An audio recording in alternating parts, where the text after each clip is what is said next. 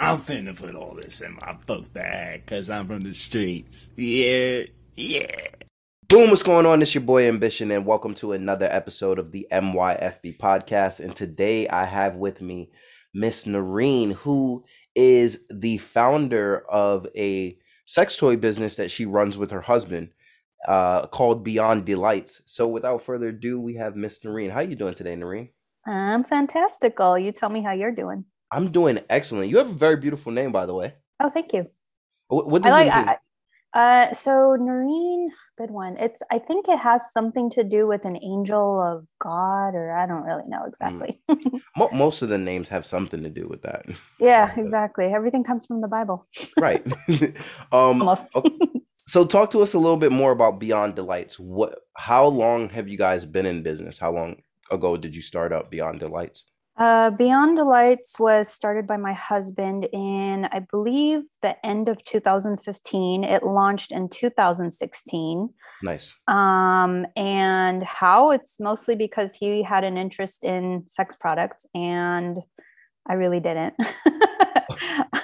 For the mere fact that I can't be involved in that kind of thing because I'm a girl, for one. And secondly, like I'm Armenian American. So in our culture, Mm, it's very taboo, forbidden. We don't even really talk about it amongst the families, you okay. know. So So fun stuff. so he had to crawl over a bunch of red tape even as he was building his business. He did and I did. When I Oh, got, yeah, for guys, so like the way there's Hispanics have a term machismo. There's a lot of like guys got can you. get away with a lot of shit, but girls, whereas have to tiptoe around eggshells. Got you. So yeah. Okay, so what got him interested in the business in 2015? What was the interest to get into the sex toy business? What was the opportunity that he saw maybe? Well, ultimately, it started with our own personal problems of, well, for one, I would constantly have painful sex. So Mm, that was a huge problem for us, and that would limit the amount of times we would have it. And he just had this idea of maybe a product can help us. Did a little bit of research, bought like the crappiest sex toy product off of Amazon, which I advise not anybody to do. And kind of like went from there, and it helped a little bit, but it was such a crappy product we had to throw it away because it leaked battery acid. The whoa. product itself melted because it was an unsafe jelly toy, and so on and so forth. And then like over time, as time progressed, he just was always in forums reading about products themselves, and then realized a lot of information about the material, the health that is concerned with material when a person uses it, and so on and so forth. He just said, and before that, I had my own photography business, so Nice. he wanted to piggyback off of that, what my knowledge was off of e-commerce, and said, well, I'll just go ahead and start the space for sexual products. And I was like, fine, we'll go ahead and do that. I'll help you in any way I could, or I can, but I just don't have any part in it, until he told me, like, with the toxicity of the products that are being sold, and people not knowing, pregnant women have been known to have babies with birth defects. Wow. Yeah. And I was just like stunted. I didn't know what to think. And I thought, well, if nobody's really talking about this kind of stuff in the industry, then we need to lead with that. We need to talk about that. Like, unless you've really been a user of products in the sexual wellness category, and that could be everything from lubes to dildos, right? You don't really have too much knowledge about the material, about Mm. the uses, the needs, the many different, so many things. There's everything is. So I really like the direction that you're saying that your company has went as well, right? Because when you think about the sex toy industry and marketing that sort of business, I think a lot of people can get trapped within the fun aspect of running Mm-hmm, that sort of business. mm-hmm. But you're saying no, there's some actual health concerns. Even if you did come here for a fun, there's a way you can have fun better. You can have fun healthier. Yeah. And that is really amazing. So um, about how many years in did it take you guys to figure out that the industry was unhealthy and really lean towards this niche of creating healthier pleasure, so to speak? So honestly, it was as soon as we started, or as soon as David started doing the research in regards to products, and again, for personal use, is when he found out. Because there is information that exists out there. It's just a lot of misinformation that also exists, where you can really get trapped in like this loop on Google and not know who to trust, not know who to believe, like not know where to go to buy. And what we did actually is, once we started going to conventions, which was very soon after that, I think we launched the business. Well, it was 2016. And then there's a convention that happens in January, very early that year. We went to our first convention. I don't remember when, sometime around that. And speaking to manufacturers and really understanding their ethics and how informative they are about their product materials. They don't give you all the information because there's a lot of secrets that they don't want other, competitors to know, which is safe. Like, it's respectable.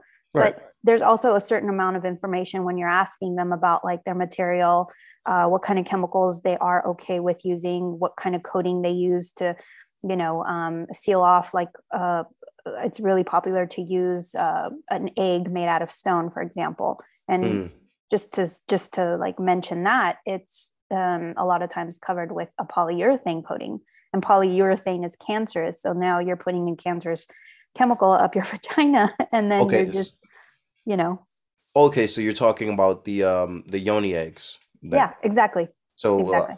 I have a couple of friends who, it's really popular to go get like crystal yoni eggs where they're made out of like amethyst. But you're saying that even with those, if you're not getting them from someplace that's raw Trusted, and organic, you're getting a polyurethane filter. Yep. If you get it from any just regular whatever manufacturer that you know nothing about. So like, for example, Shock Rubs is one of my favorites. I would never, I would never talk anything bad about their products, and they take their products into consideration when it comes to like healthcare.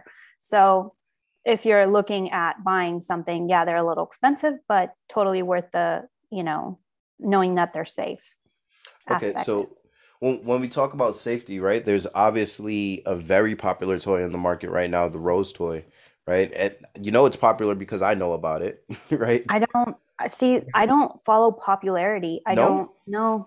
Okay, so I think it's I want to say it's based on suction. It actually is shaped like a rose. It's like literally like a little rosebud. And they just put tip of it on the clitoris, and it works its magic there. But I've also, like you're saying, to co-sign what you're saying, I've seen a lot of people come out and say, hey, there were some health concerns, and bring up a lot of the very same things that you're talking about.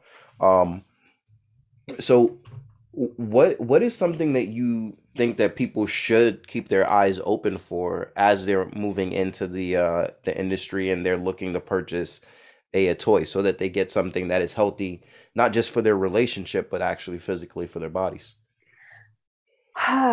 Well, I hate to say it, but it's researching. So a lot of times you want to firstly know what part of the body you want to satisfy. And then when you kind of go from there, a lot of times, for example, women need clitoral stimulation. So if you like Google something about clitoral stimulation and sex toys, a lot of products can come up. And then knowing who your retailer is and what they stand for, what ethics are they, operating off of, what kind of, and it's stated on most websites. They will let you know. Once you do a little bit of research, you'll figure it out. Who are the top manufacturers? And a lot of times, a lot of the top manufacturers aren't always the best ones, and they are expensive. So, it's a lot of work. And what we did with Beyond Delights was tell ourselves, like, what, the sex toy industry itself is very saturated. There's too many damn products. Like, you could get a jillion types of dildos or vibrators or rabbit vibrators or cock rings or enhancers, whatever, what have you, right? So what's the difference between a vibrator and a rabbit vibrator? A vibrator is, so a clitoral vibrator is, it only stimulates the outside of the vulva. Gotcha. Right? So, and then a rabbit is something insertable, which you could put into the vagina. So it has G spot and also clitoral stimulation. Gotcha. So those would be the different types. But ultimately, like what we did with Beyond Delights is go through all the manufacturers, found the ones we could trust ourselves. And again, like we would never sell anything that we personally wouldn't use ourselves.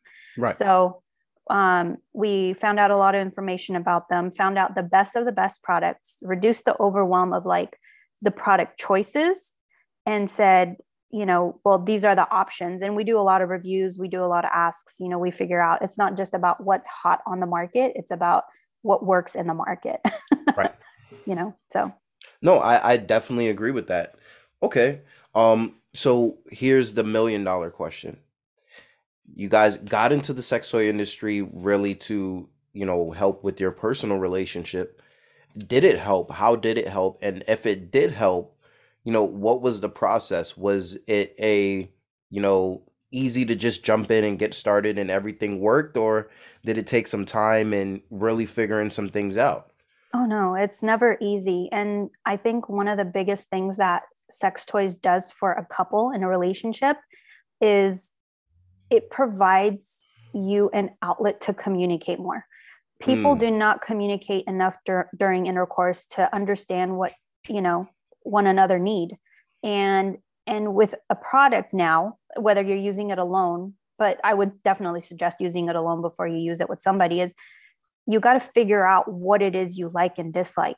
right. You know, how do you want to be touched? Where do you want to be touched? How long do you want to be touched? Does, you know, certain places trigger different things? And, you know, a lot of times with women, because they have hormones that fluctuate because of their Hmm. cycle, things change. So it becomes a little more mysterious to figure out what a woman would want. And just ultimately, like, the biggest thing is communication. And how hard it is it, it's pretty damn hard. Like, you know, you have to put yourself aside when it comes to pleasure, when it comes to Mm, understanding someone else's pleasure. You never take defense towards what someone else shares with you, and that is the hardest part. You know, it's not about you, it's you know, it's not your fault, it's just something somebody's going on through internally and doesn't know how to express it. So you have to kind of like go at it from, you know, an observing perspective versus like a defensive one, and build up from there. And it's little steps that eventually build up to a very open set of communication skills that you will develop over time, and sex toys provide that. yeah. Wow. I'm glad that you are doing the work that you do and trying to, you know, actually remove some of the stigma, right? Yeah. I remember a couple of years back there was so many men that were saying, you know, they aren't interested in a woman if she uses sex toys. But, you know, what I'm hearing you say is that even from a masculine point of view, you may even have a better sexual experience Oh because yeah. this person knows how to communicate what they want and how to actually please their body. Exactly. And a lot of times men feel apprehensive about it because they feel like it's taking something away from them. It's not, it's only adding. It's only adding. So you have to really always put your ego aside when it comes to like, you know, when it comes to pleasure, when it comes to like being in a relationship. And, you know, in the beginning of any relationship that you just start, it's never about you, you know, asking for a lot of things. It's about you wanting to give so much because you're just so excited. Right. Whereas, like, when you're in a long term relationship, you start asking, and when you don't receive, you feel like, oh, this isn't going to work out. Well, okay, guys, like, that, of course, it's not going to work out because you're just becoming more selfish and it's always becoming about you. And Mm. men and women alike, they're all the same, you know? So it's building up that tolerance to say, hey, this, you know, this isn't about me. It's not about my ego. This is about like, how can we get along together? Right. No, and I definitely see where, you know, there's room for both people to actually learn, right? You know, while I do think it could be a blow to a man's ego, Yeah. certainly not mine. I'm perfectly fine. Um, Awesome. yeah, no, I just want to see everybody have a great time. That's That's my awesome. motto. But you know, I also see where it could be a blow to a woman's ego as well, right? Mhm. Because, you know, a lot of women may even think that on the other side, they're starting to think, what, hey, maybe I'm not enough. Um, Yep. And you're right. It really isn't about that. It's not about being enough. It's about, really exploring, to me, exploring these realms of pleasure and, what does it really take to make your partner feel good within Hmm. a safe environment. And Hmm. again, you're doing really awesome work. So Thank you. what's one thing that you want for men to understand about, the sensual space as they're entering in with women or, within the sex toy industry? Um, Honestly, it's from personal experience and from like speaking to other customers that have had their own like separate experiences. Hmm. I think what men need to understand more of is that when a woman, for example, doesn't want to have intercourse as often, it doesn't mean it's about you. It Mm, has a lot to do with how she's feeling and whatever it is she's going through in her mind. A lot of times, like men, so here's a little tidbit: men can lead with desire, but they hold their emotions in. But women always lead with their emotions, but hold their desires in. And it's not true for every man or woman, but that's just the general, consensus of what it is. right. And kind of knowing that information is, well, a woman needs a little more build up and needs a little more attention, and you got to figure out how that attention is wanted by her to be able to achieve the result you are interested in, which may be more intercourse, correct? Right. So I mean, the best thing you can do is just really understand how to communicate her needs. Like, Mm, where is her mental state? She's not going to just all of a sudden turn off and say, hell yeah, let's just go. And some women may. I'm not going to talk for every woman, but right. you you just have to understand where her mental state is. And if she's there, then she's there. If she's not, then you got to work some magic. There there is definitely a blessed select few group of women that are just On ready it. to go Yeah. whenever you think you. Yeah. So I'm with you there. What do you think it's important that women understand? Women need, I think, a lot more empathy when it comes to men. Mm, Yeah, because men hold a lot on their shoulders when it comes to wanting to please a woman, but they don't know how to express that emotion. And when a man feels like he's not really providing, then he's going to be pulling back a little bit. And when he pulls back, then you're going to feel lonely. And in order to understand why he's pulling back, a lot of times it's because of, whatever it is you're not expressing with him. And, it's never about blaming. It's about understanding what is it that I'm going through internally that I have reacted in a certain way to make my partner feel like he cannot be closer with me or mm, open up to me, right? In any regard, it could be sexual or emotional. So, it's you always have to give each other the space to understand one another. right. I I think that was definitely a very interesting one in terms of having more empathy and pointing out, what you said is definitely true. There is a, heavy desire that men have to please the women that they're with. Yeah. Um, and I think what leads to a lot of confusion, even though we're not talking about relationships in general, but what leads to a lot of confusion is that the desire that a lot of men, including myself, have to please the women that they're with, it typically comes at a higher priority than even her emotions. Yeah. And that's what can be very confusing between the sexes because Yeah. you're sitting there like, oh, I think he cares about me because look at all the things he's doing to please me, and it's like he cares about pleasing you. Hmm. And that sometimes, even just understanding, hopefully people are listening to this and understanding that, for a lot of people that desire is separate. The care for somebody emotionally and the desire to please them can be separate. Oh, it's completely different. It's and emotions do sometimes correspond with one another in the act of sexual intercourse, but it's they do have their separate moments, and understanding how to connect the two simultaneously is where all the magic basically can happen. I definitely agree with that. I've had this conversation privately with some men, and it's Mhm. not something that a lot of men would say openly, but one of the things that we talk about is that, the impulse to really be in love with a woman doesn't even come until after sex a lot of Mm, times. And, mm. that's one that I know as I said it, some listeners are going to be listening and they're going to be like, men are trash for that. And it's like, well, can't Everyone help has their it. own language of like loving. So if you've ever heard of like the five languages of love, there's a free Yes. quiz.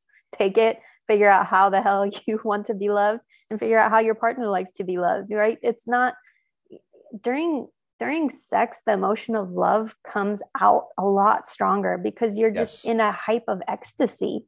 It's like, I It don't feels know. like a safe space to love Yeah, and yeah, to because allow yourself to be loved. exactly, because you're already in a vulnerable state. Like it's not something that, people take it really lightly and think, oh, it's just sex. No, it's not. It's there's so much more in like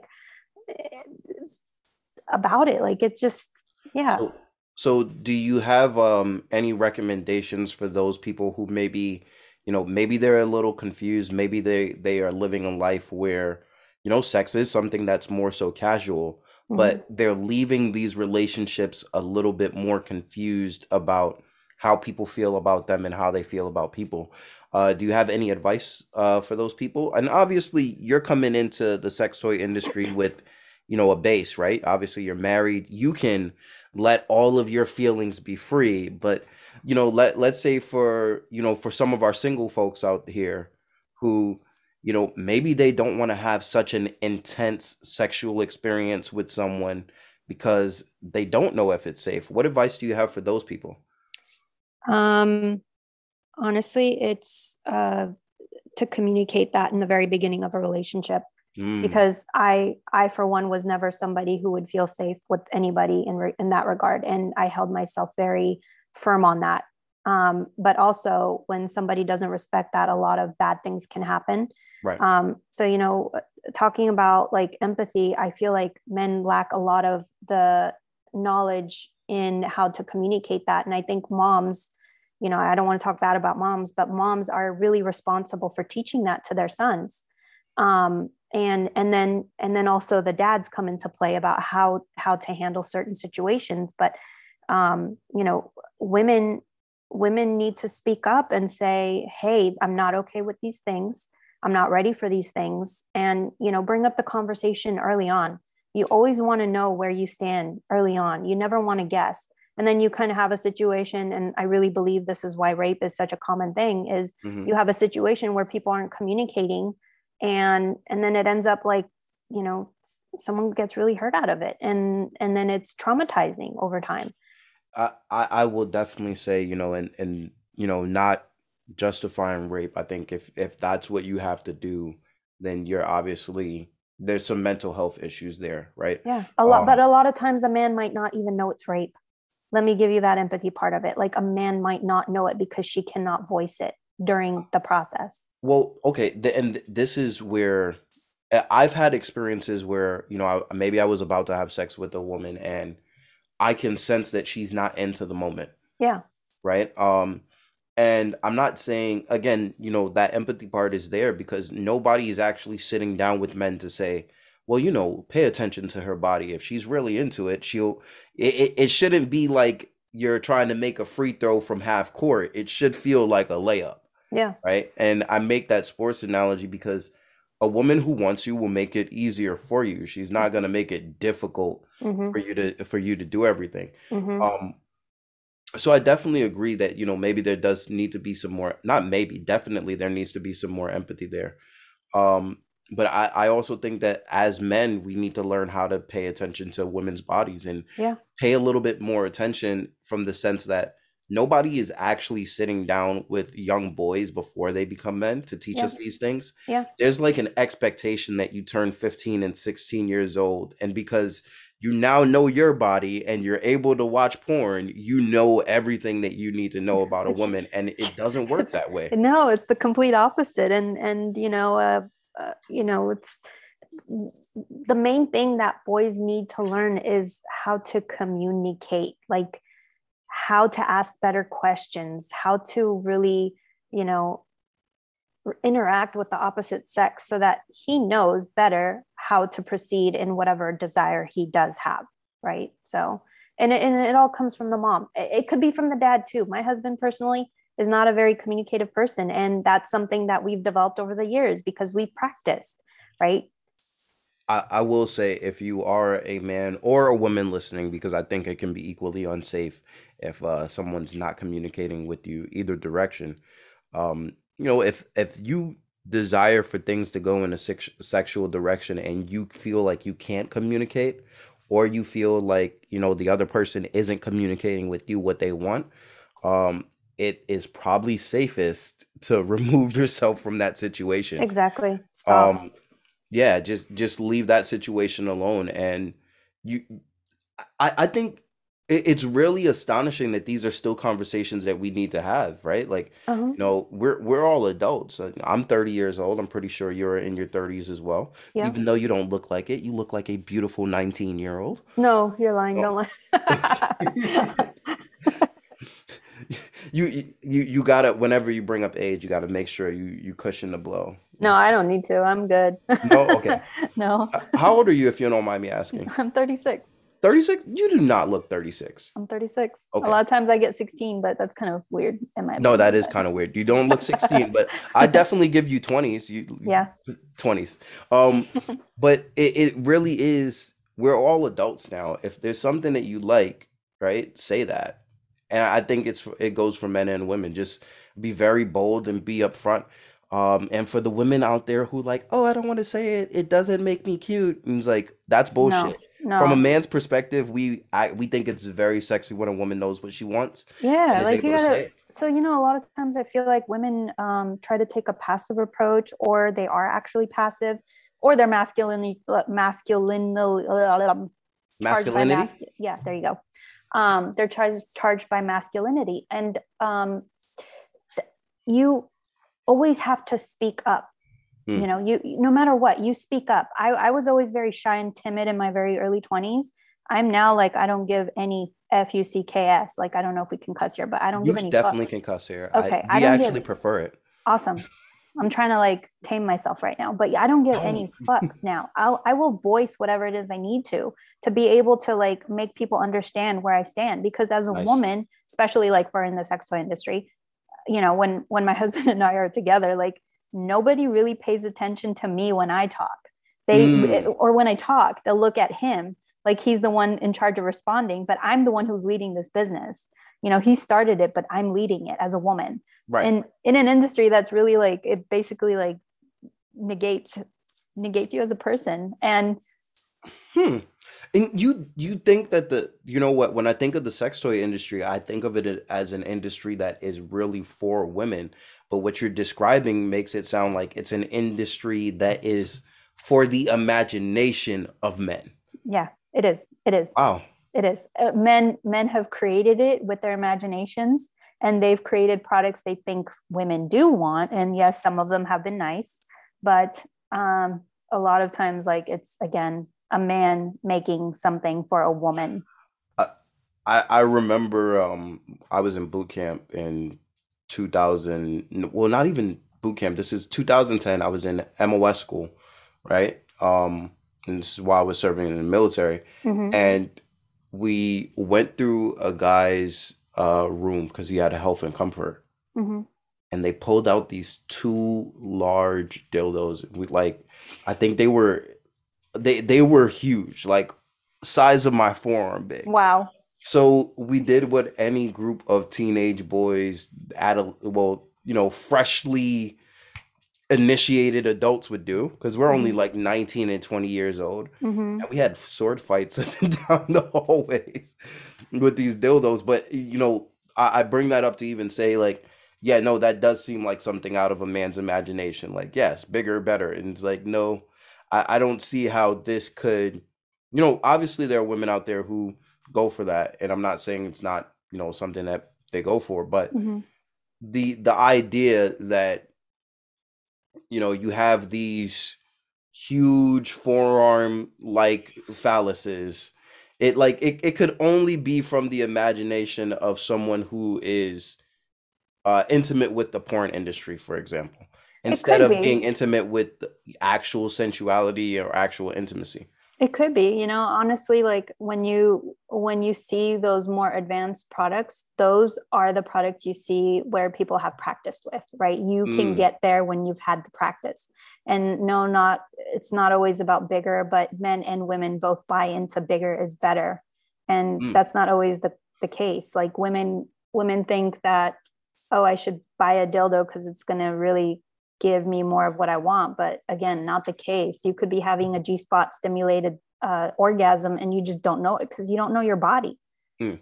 You don't know your body. You don't like most of the time, get yourself a vibrator, stimulate yourself clitorally, and then figure it out, because then you could, concentrate more on the G spot because now you have the orgasm clitorally happening. So it's really figuring out all these little details because there's so much to it. Hmm. No, I definitely agree with that.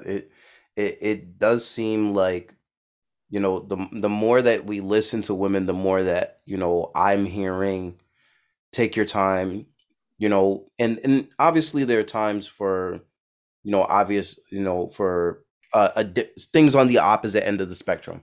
Getting Mm-hmm. tongue-tied here, right? Mm-hmm. But a lot of what I'm hearing is the market is saturated with a lot of masculine energy.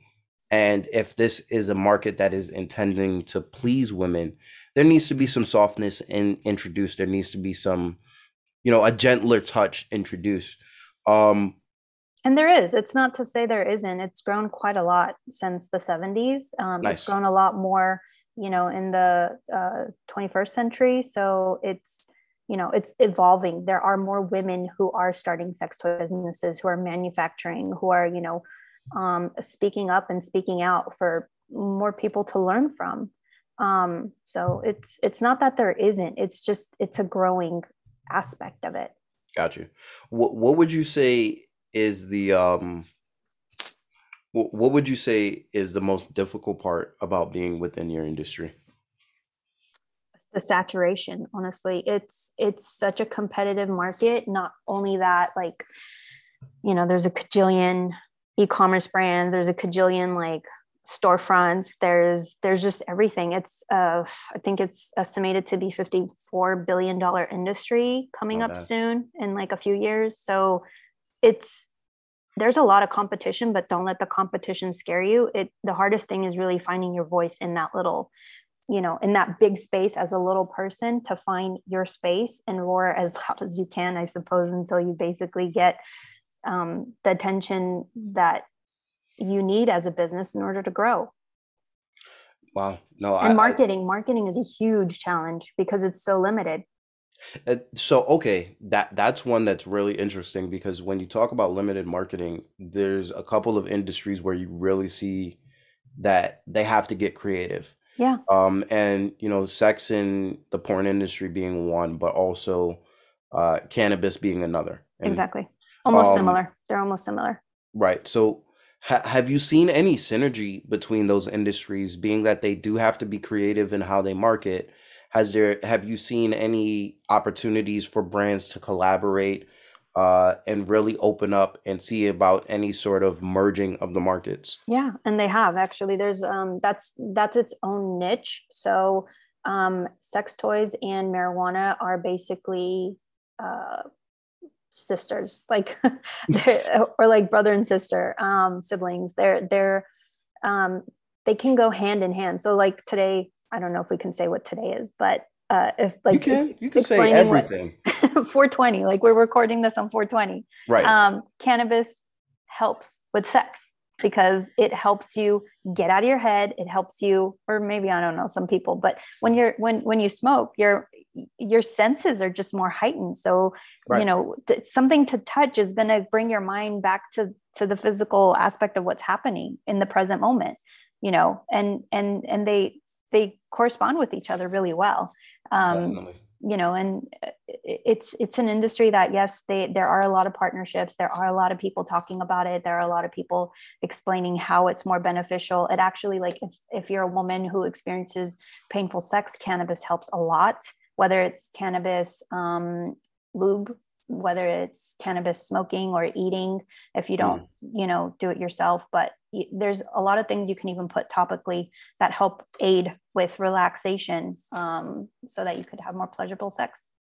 No, I definitely agree with that. I had a episode, actually, I think it was episode 19, where I had a lady come in and she was talking to us about cannabis and women's health, particularly after menopause, and explaining how, it does help older women keep control of their libido and maintain an actual Yeah, it helps a libido. lot. Yeah, it really does. It's honestly a fantastic tool to use, you know, however you want to use it in moderation. But again, always be in a safe situation, because sometimes when you smoke, you're not always, Right. In there. complete control. Exactly. So always be in a safe situation, and then do it with a safe person, and then even do it by yourself. Like, go masturbate. Right.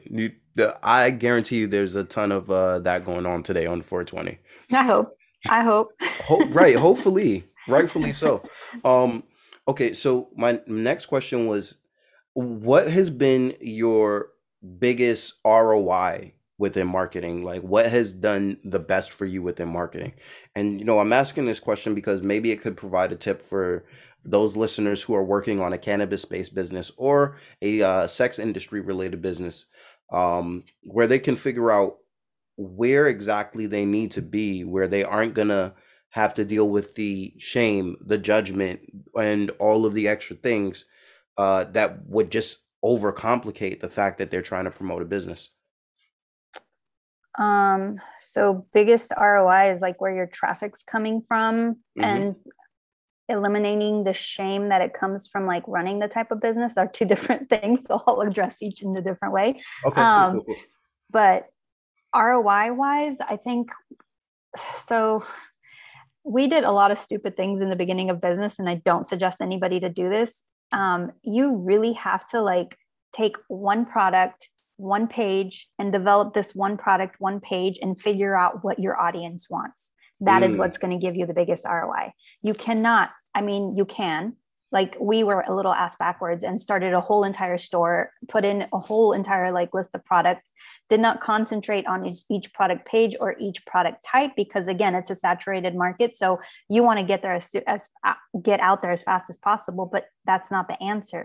Just really try to hone in on one product, what the benefits are, how they mm, emotionally evoke a person, what are their needs, what's the language that they're using to, describe their needs, and then develop it from there, and bring in the sales. And as far as like the traffic source goes, if you have a little bit of money to spend it on Facebook or Google. nice. Just, it's hard to become an expert in everything. So if you have a little bit of money, hire the help to be able to obtain that, but understand at least the basics of what it takes to run a Google and a Facebook ad, so that you're not just completely, blindsided by the amount of money somebody can spend on your own budget, and then screw you over later, because that's happened to us. Oh, um yeah. really? Yep. Yep. Yeah, see that's just bad business. If you're gonna run a Google ad for someone or a Facebook ad, Yeah, well, I should probably mean, discuss the spend beforehand, no? the spend was discussed, but it's ultimately like, how are you going to be receiving um a profit versus like being in the red all the time? So if Mm, somebody is really good at sending the traffic, great, but that's not all you need. You need to test your message out right. It first. needs to, the landing page, the copy has to be right, the Exactly. visuals, Exactly. right? No, Exactly. okay, so that makes a whole lot of sense, and that even works out as a tip for me Hmm. is make sure that you're speaking to the profits that someone's making, not just the results that you're getting back on traffic. But I will say, um, if you are somebody who's doing ads or you're doing any sort of marketing, if you are not sure about the return on investment, um, for example, if the person you're working with doesn't have a solid landing page or, one particular focus, You want to do your best to let them know that they aren't paying you for results at that point. They're paying you for the traffic that you drive Mm-hmm. to the location. Mm-hmm. And Exactly. But I that's don't advise anyone to drive any traffic to any location unless, again, you said it, focus. Like, what is your focus? If you are looking at ROI, what is your ROI? Like, we just recently ran ads, and our focus was how many people would take the quiz and how many emails can we obtain from a quiz. It's not nice. necessarily sales based, right? It's So lead gen. exactly Right. what, and then what kind of funnel do you have set up for that process so that you can then obtain the sales? Because that way you're developing a relationship, which is what is going to provide the biggest ROI for any business. I love the fact that we got into this portion of the conversation because, you know, one of the things that I've been telling people is that building an online business, building a digital empire, literally supports any business idea, product, or service that you can think of, Mm-hmm. right? The internet has been around forever, Yeah. and now we're really seeing where every business needs to be supported online or with some sort of online sales. I'm even to the point where if someone has a website but no physical location, I'm more uh willing to work with them because of physical location. I know that you're doing a ton of other things that this person with just a website doesn't have to deal with. Yeah. And you also have some reduced overhead.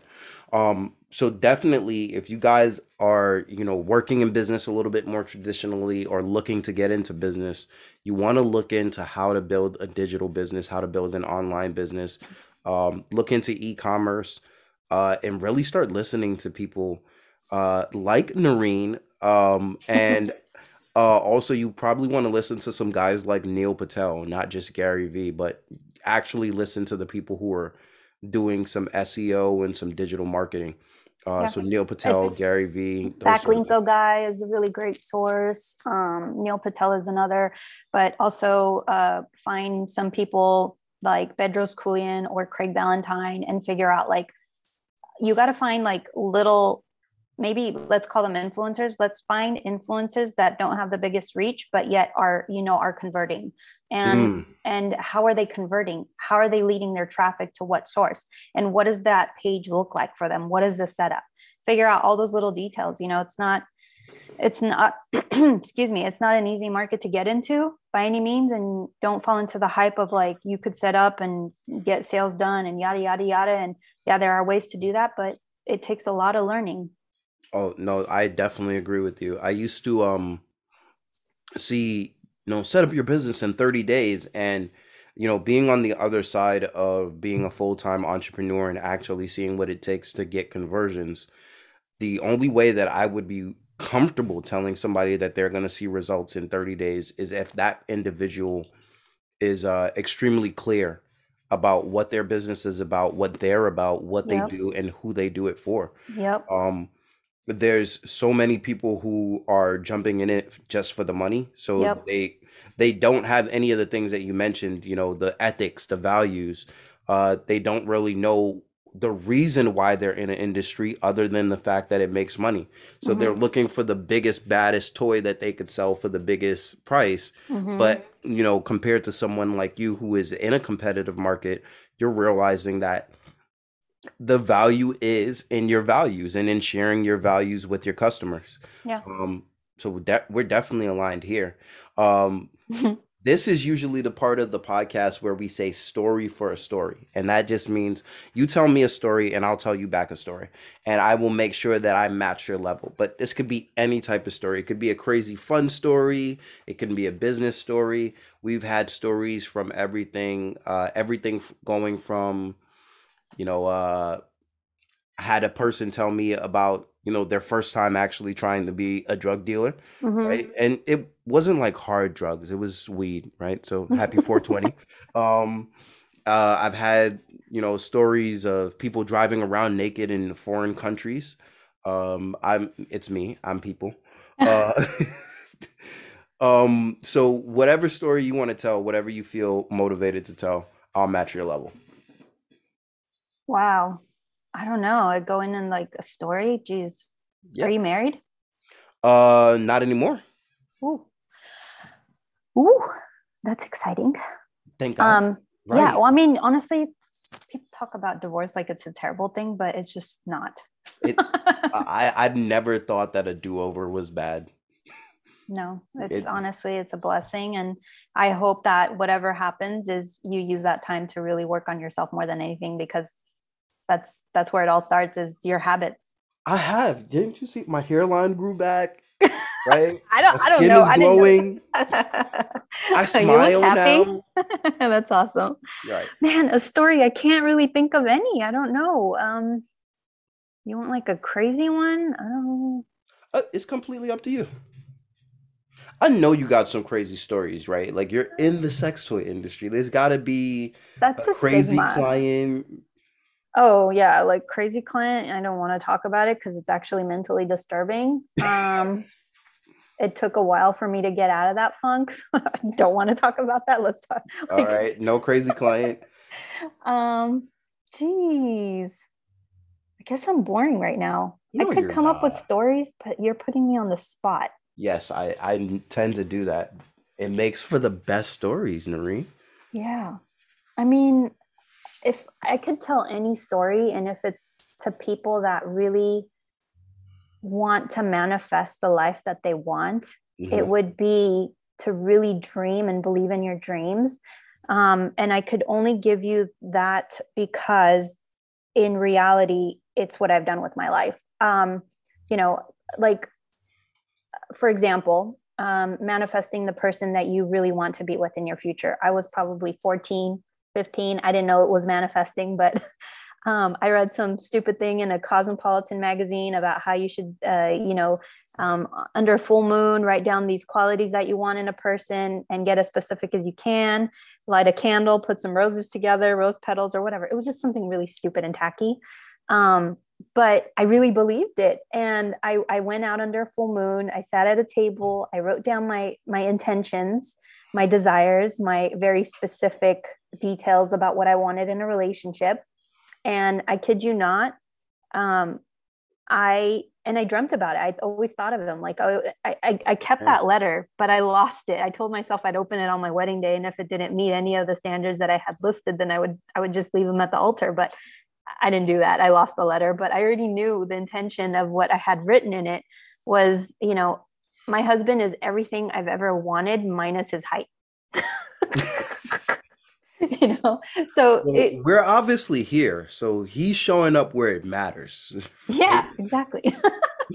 No, it's and not just that, but even like starting a business. I always like I promised my grandma. I said, Grandma, one day I'm going to start a business of my own. I thought it'd be in my 50s when I did it, but it happened in my 20s a lot sooner, and it fell in my lap. Are you a Um, first generation American or were you born in Armenia? I was born in Armenia, so I don't Nice. know how I classify. I'm just like I'm I'm Armenian American, but I'm very Armenian. So I don't know how My both of my parents are from Barbados, I right? And love Jamaica. it's such a weird thing because I realize the American dream that let's say our parents came over here for, or even you came over here for, it doesn't exist traditionally. It doesn't exist with a Nope. 9 to 5 job. It Nope. only exists with a business. And as a descendant of immigrants and knowing a lot of immigrants, like, might I say, like, this is our jam. Like, don't worry, you've got this. If you're Yeah. listening to this Yeah. and, you were born in another country or you're from another country and you come to America, you've probably got a leg up on the competition simply because you understand hard work, right? Yep. Hard Yep. work is not something that we teach kids in school here, No, no. right? I mean, actually, I take that back. I think hard work is what's taught. I think dreaming big is not. Mm, And I think what immigrant children or immigrant parents or families from any kind of immigrant situation really have coming to America is a big dream.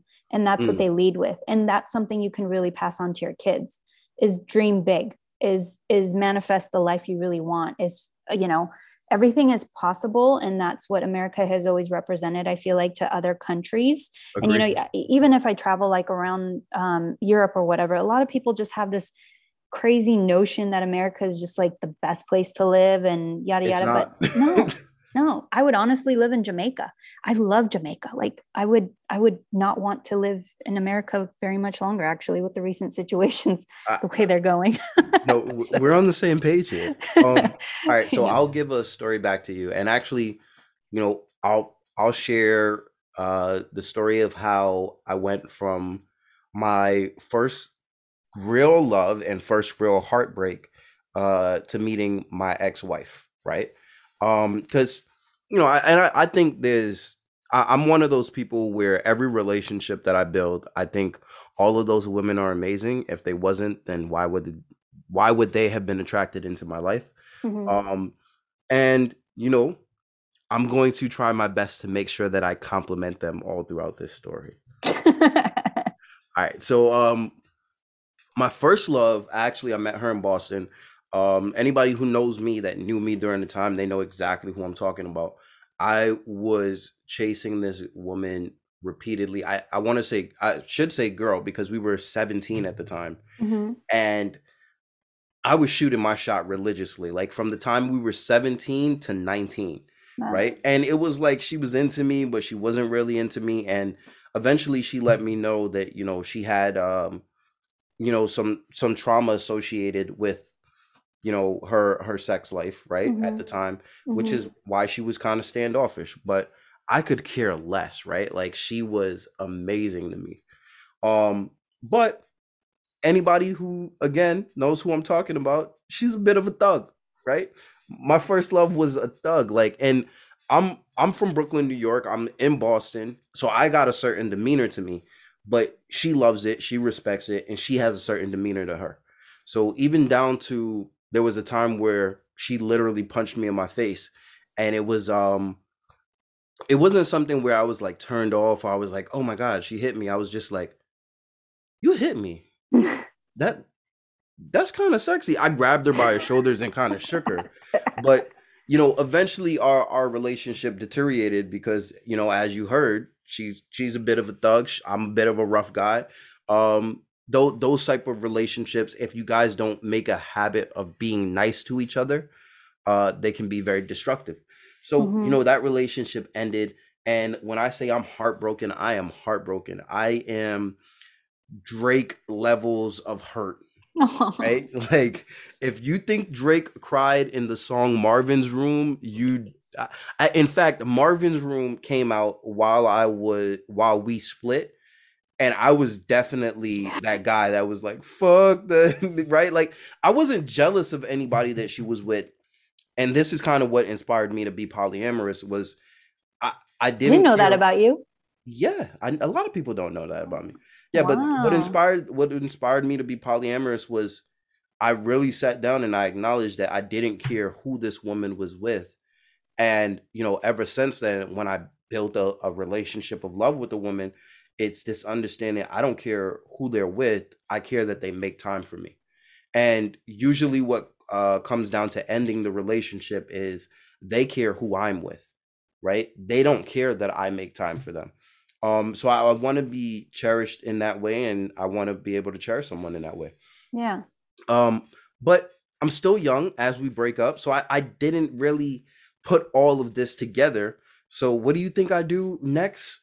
I hop full force into a committed monogamous relationship, right? I get back to the States from Japan, and I remember doing the same thing you mentioned, manifesting. And I was watching the Malcolm X movie, and his wife Betty Shabazz was on the screen, and she was talking about how he needed to protect himself. And all I could say to myself was, I needed to be with a woman that cares more about me than I care about myself, right? Um, and I met my ex-wife, and I thought that I found her. She was my best friend before I went to Okinawa, Japan. And she was either just as ambitious as I am. Her mom was from Trinidad, so she understood the immigrant mentality. Mhm. Um, but then as we got together and we got married, things kind of changed, right? So we got married and she got out of the military, and there was kind of like an expectation that she would be a stay-at-home mom. Um, and I did not understand what stay at home, like the value of a stay at home mom. I didn't understand it. So I was like, yeah, I'm not going for that. I'm not going to pay for your car. You got to figure that out. Oof, rough. Um, yeah, I was very honest with it about it, and I broke it down to her from a perspective of Who expected to be the like you expected her to be the stay-at-home mom, or did she she she expected to be a stay-at-home mom, but she never talked to me about that. I see. And my reasoning, there might be some people listening and goes, "You're a jerk," but my reasoning was pretty sound, right? She had some mental health issues in terms of depression, Yeah, and anxiety, and my mentality was, if you stay at home with a baby, that's only going to exacerbate postpartum depression. it And is. then I have a newborn baby who's really attached to their mother, so they're probably going to have abandonment issues or separation anxiety. And the only person that you're going to want to talk to is me. And I'm a 25-year-old sergeant in the Marine Corps, right? Like, I'm not the person that you expect to come to for emotional relief, right? Like, my thing with emotion is like, let's just get shit done. Like, if we solve the problem, there won't be a problem, and you won't need to talk to me about these emotional ass problems. Yeah, That's where my mentality was at the time, yeah. right? That's changed Um, though, I hope, right? yes, it has. It has. Awesome. Our relationship didn't work out. My marriage didn't work out for some different reasons, because she actually mentioned she did a lot of the manifestation stuff that you mentioned. Uh-huh. She was telling me how she had wrote a letter and put it out into the ocean and all of these different things, and I was everything in the letter. And my brain was going, that's cool. Um, I'm not a trophy though. You can't just get me and put me on a shelf. You got to maintain your relationship with me. And as our relationship developed and we got years into the relationship, it was very difficult to do so, right? One kid turned to two kids, and now she's working a full-time job and I'm working a full-time job, and there's less sex, right? And less sex to a 26, 27-year-old male that is constantly in the gym, right? I could flirt with any woman that I want. And like I said, I'm in a monogamous relationship. I could flirt with any woman, and there's women that are interested in me. But I am really taking it personal that my wife doesn't think I'm attractive. But here's all Mm-hmm. of these women that, would jump at the shot with me. Mm-hmm. But you're tired when the day comes, right? Yeah. It, um, The obviously that one thing led to another, and we just kind of decided that, well, I kind of decided that I didn't want to be a part of that anymore. yeah. Um, because after a certain amount of time of bringing it up and having conversations, and then some other things happen, you realize this doesn't make sense. And this is where I fully made the decision to say, okay, I'm going to be polyamorous. It's the sense that the idea that somebody can look at me and say, I want to be in a monogamous relationship with you, and then completely ignore my needs, really just kind of said, I shouldn't put my needs or my desires, I shouldn't put that weight on my relationships. I should enjoy the space that I have with people in the time that they are willing to give and that they're able to give. And from there, let our relationship grow and blossom. But if there's anything that I want or that I need, if I vocalized it and this person can't do it, I don't want to like them less because of that. Yeah. And yeah, Yeah. that's how I I ended mean, up where I am. your So story actually, manifest, but also yeah. understand that you have to maintain if you Oh want to yeah. keep it. Oh yeah. I mean, your story hits a lot of points that I think we had the conversation about earlier is you can't, like, you're leading with desire, but you're not quite understanding her role in your life, and you're also kind of leading with some selfishness, thinking it's only about me, you're Right. not paying attention to me. So here's the toddler inside us saying, or screaming, fucking pay attention, bitch, right? Right. But it's not. And it's the same way for her with women. Like, as an example, for me, my husband is the biggest emotional support in my life. If I Mhm. cannot confide in him, I cannot confide in anybody. He Wow. is my best friend. He is my rock. He literally, and sometimes I just need a vent. And he has that habit of wanting to fix things. It's not about that. Sometimes it's just about letting us talk to you. You don't need Mm. to figure it out for us, right? So I have a suggestion. There's a book called Getting the Love You Want by Harville and Hendricks. Okay. And I 100% recommend reading that because it will teach you about your own habits of how you receive and give love. Mm. It comes from our parents or our caregivers and how they showed up. And it sounds like somewhere either your mom or your dad had some very hard, times with showing emotional support to somebody else. Oh yeah, no, I emotional support is like a no-no in my family. We're Yeah. like, it happened, get over it. Yeah. But Right? that's the immigrant. I feel like that's a cultural thing that a whole lot of people that have that cultural background can relate to. If you don't have that background, it's harder to understand it. And you know what did help me a lot was I went through and I got a hypnotherapy certificate. Uh-huh. And I did that because I wanted to be able to, one, heal my own trauma. Mm-hmm. And it felt like to call myself a leader of the household that I'm leading. Mm-hmm. And there's all of these people in the house and I not be able to relate to them their emotions, not be able to understand their emotions. It felt like I was no leader at all. It felt like a sham. So I went through that and that helped me really understand a lot. But I'm definitely going to check out the book. Yeah. When I went through that space of really learning about hypnotherapy and learning about our traumas and learning how our emotions really came to play, it really just made me shut up more, right? And from a perspective of what somebody isn't able to do is a lot of the time much more mental than it is something that you can just talk to them about and they just get up and go put the work in. Yeah. Because someone told you to go put the work in. Yeah.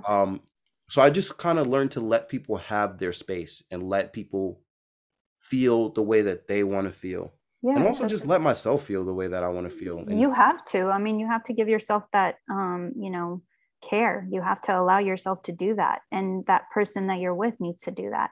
Can I ask you a question? Yes, of course. Do you feel like being polyamorous is kind of a way to run away from all those other things that come along with a monogamous relationship? No, it is the opposite. It's the opposite. I have to, because even within my relationship now, I have to be much more loyal than I was when I was monogamous. It's easy to cheat in monogamy, right? Mm-hmm. It's very easy to get away with being distant. It's easy to create little holes and walls for yourself where you can hide from, your feelings, your partner's feelings. All of those things add a ton of confusion within a polyamorous relationship. So it's caused me to be a lot more raw, a lot more open, a lot more talkative Present? about and very present. Mm-hmm. And also, I'm checking in a lot more to really understand the emotional state of my partner or partners.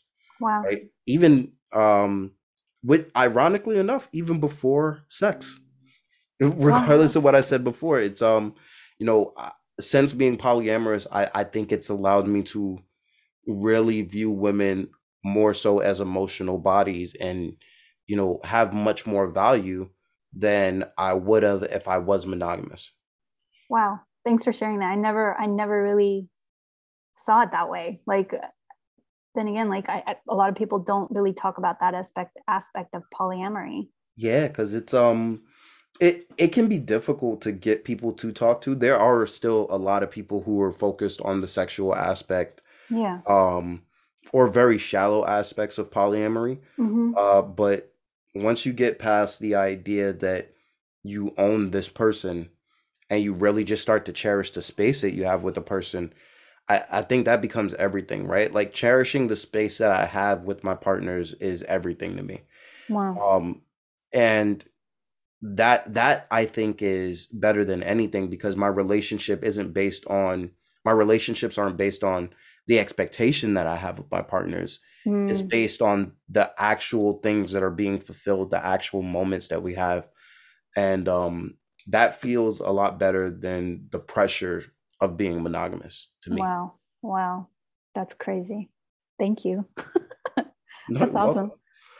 Like it honestly, it needs to be talked about. And there's so many questions for those that are not polyamorous or even like anything that has to do with LGBTQ, it's just, there's so many questions and people are afraid to ask them or answer them. And you know what, you're right. I wish there was a place where people could be a little bit more open, and when you felt like somebody's judgments were creeping up or like somebody was being unfair, just being very honest about that and having an open place of discourse. I think on one podcast episode, I talked about, myself and how homophobia from, being a part of hip hop culture was something that I had to get over. And it didn't help that, I was molested as a kid. So those things, right. So those things, those things really aided or pushed my homophobia. But once I could realize what it was, and it just kind of didn't make sense to be mad anymore about the decisions that somebody else was making because I was a victim at one point, right? One of the things I've been telling people is that there's a very thin line between victim and villain. And the closer you are to figuring that out, the closer you are to healing. And you don't have to play either of those sides, whether it be victim or villain. Yeah. Yeah. I mean, for me, I think with molestation, the hardest part was like not being able to express because of the fear of how my parents would react, and then going past that, like now that I have a kid and like I went through severe postpartum, I'm, a mom and I take care of him most of the time on my own. And I do all the cooking, cleaning, all that, shit. So it's not easy to be a mom and do that. And then, maintain a relationship on the side with somebody else. Cause it just doesn't give you that mental space, but, being a person who's been molested and now has a kid and has this fear that he may be one day, or I hope to God not, but, but this fear is projected, but also like, I can understand how now I can think as a villain and not just a victim. You know what the craziest part about that the story you just mentioned is the very first time that I told anyone that I was molested. I already had my son and my daughter, and I told my mother-in-law, and the reason I told her was because there was two separate incidents where I was gonna go sleep with these women, and my ex-wife found out. She talked to the women, and she's telling me some fucked up shit, right? Not just being honest on calling it what it is. So I jumped into, what, maybe I have a sex addiction, maybe something's wrong with me, maybe I need to change this about me. So I'm explaining this to my mother-in-law, and I it came out, it like up and jumped out and goes, I was molested as a kid. And she said something along the lines of, oh, well, you definitely should go talk to someone, go seek help, because you have two beautiful children, and we wouldn't want for anybody to do anything to your children, or we wouldn't want for you to touch your children. And I didn't pick that up while I was on the phone, but then I was driving, I'm dropping my daughter to school, and it hit me like a ton of bricks. I said, wait, did this motherfucker just call me a pedophile? And it was like, that was the moment where I was like, stop. Now I understand how I got to where I got to with my emotions and treating my emotions like, they didn't matter. But now I understand even more why I need to protect myself and get separate spaces with people that I trust. So that's also why I'm really big on trying to leave the victim villain mentality. Someone is always trying to place you when you're the person that just had some shit done to you. Yeah. Right? It's always categorizing, like we have a sex toy store, so therefore we're assumed to be freaks. No, right. That is not. That is not the vibe that I get from you at all. I feel like the vibe that It could be. Well, that's not the vibe that you're giving off, right? Or if you are only that for your husband. That's the vibe that you give off, right? Yeah. And I think the ability that we have to just kind of prejudge things, it does a lot more damage than good. Oh yeah, and I never really realized that. I don't know if it's the case for you, but I never really realized that until I became a mom. Prejudgment of like other moms. Okay, like other moms have had babies too, and they've gone through their challenges their own way, but yet they place this judgment upon you when you go through it your own way, even though there's this understanding that, you know, they have their own set of challenges. They, you know, it's Right. oh, it's I did it this way, you're doing it wrong. Or like, no, it's not. There's no right or wrong. It's about how you just take the steps to come out of whatever it is you need to come out of. Right. And definitely like understanding yourself and really seeking help and talking to a therapist. There's nothing wrong with it. You need to do it. You need Not to at all. do all of that stuff to bring yourself to consciousness, to really understand every aspect of who you are as a person, so that you could develop then the relationships required to develop in your life, whether it's with your kids, your spouse, your multiple partners, your parents, your siblings, whoever the fuck it is. You have to do all that work. True. And staying always in the same state is never going to get you anywhere but stuck. It's you know how stagnant waters start to smell? Yeah. That's usually replicated in people's attitudes and the way that they deal with people. You can Yeah. tell somebody who's been in the same situation for longer than they need to be, because they think that they should deal with you the same way that they deal with everyone else. Or, you know, it's somebody who's used to going through the same thing every day. Mhm. So when they finally come meet you, you might be a different type of person than everybody else that they've come across, but they're going to start dealing with you the same way. Yeah. And yeah, you know, you're 100% right. So in the spirit of wrapping it up and getting you back to your husband, right? So I'm My not work getting life. I right. don't have a husband right now. Oh no, what do Yay. you mean? Oh, he's at work. Yeah. He's doing his thing. Yeah, he's doing his thing. And My you get kid's to be asleep. This is like my hour to like actually get work done and pump shit out. And it's my exciting time actually. man, I'm glad that you could actually get that, and congratulations to you as a mom. Thank you. I know how important those hours are during the day. Yeah. My partner definitely lets me know. They're like, the kid woke up during my work time and I need you to watch the kid and I need to get some shit done. I'm like, no, Yeah. definitely. That makes a whole lot of sense. Yeah. So I'm gonna let you get back to it. But how can we reach a hold of you? How can we get a hold of you, Nareen? And how can we participate and support Beyond the Lights?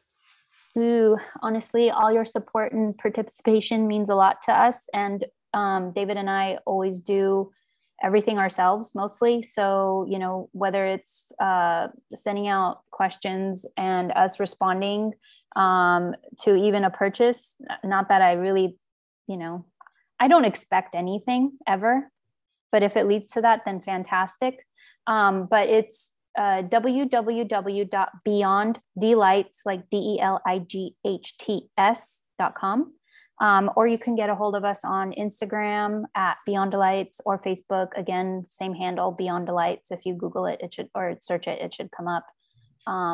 But yeah, I mean, we have a Twitter and everything else too, but Instagram is really the top social network, and info at Beyond Delights. In any case that you have a question, we're always like, first, always like our minds are set on helping people before anything else. Awesome. And for those of you listening, go be great.